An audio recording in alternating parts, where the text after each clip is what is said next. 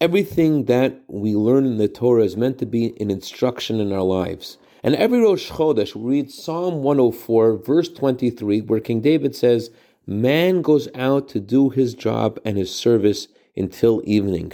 What is that verse telling us? Good morning and good Chodesh. I want to share with you 4 interpretations. The Arizal, who was a great Kabbalist, explains that this verse is talking about the correlationship between this world and the next world. Whatever you are doing in this world is what you will do in the evening in the afterlife. The Baal Shem Tov explains that this verse is talking about the limited, allotted time that man has in this world. You are doing your job here, but in the evening, you must return your soul to its maker, and therefore focus on the task at hand.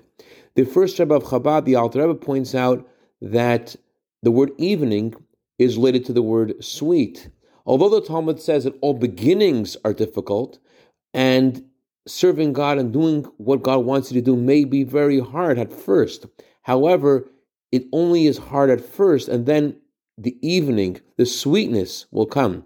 Erev doesn't only mean evening, Erev means sweetness. Do your job until it gets sweeter.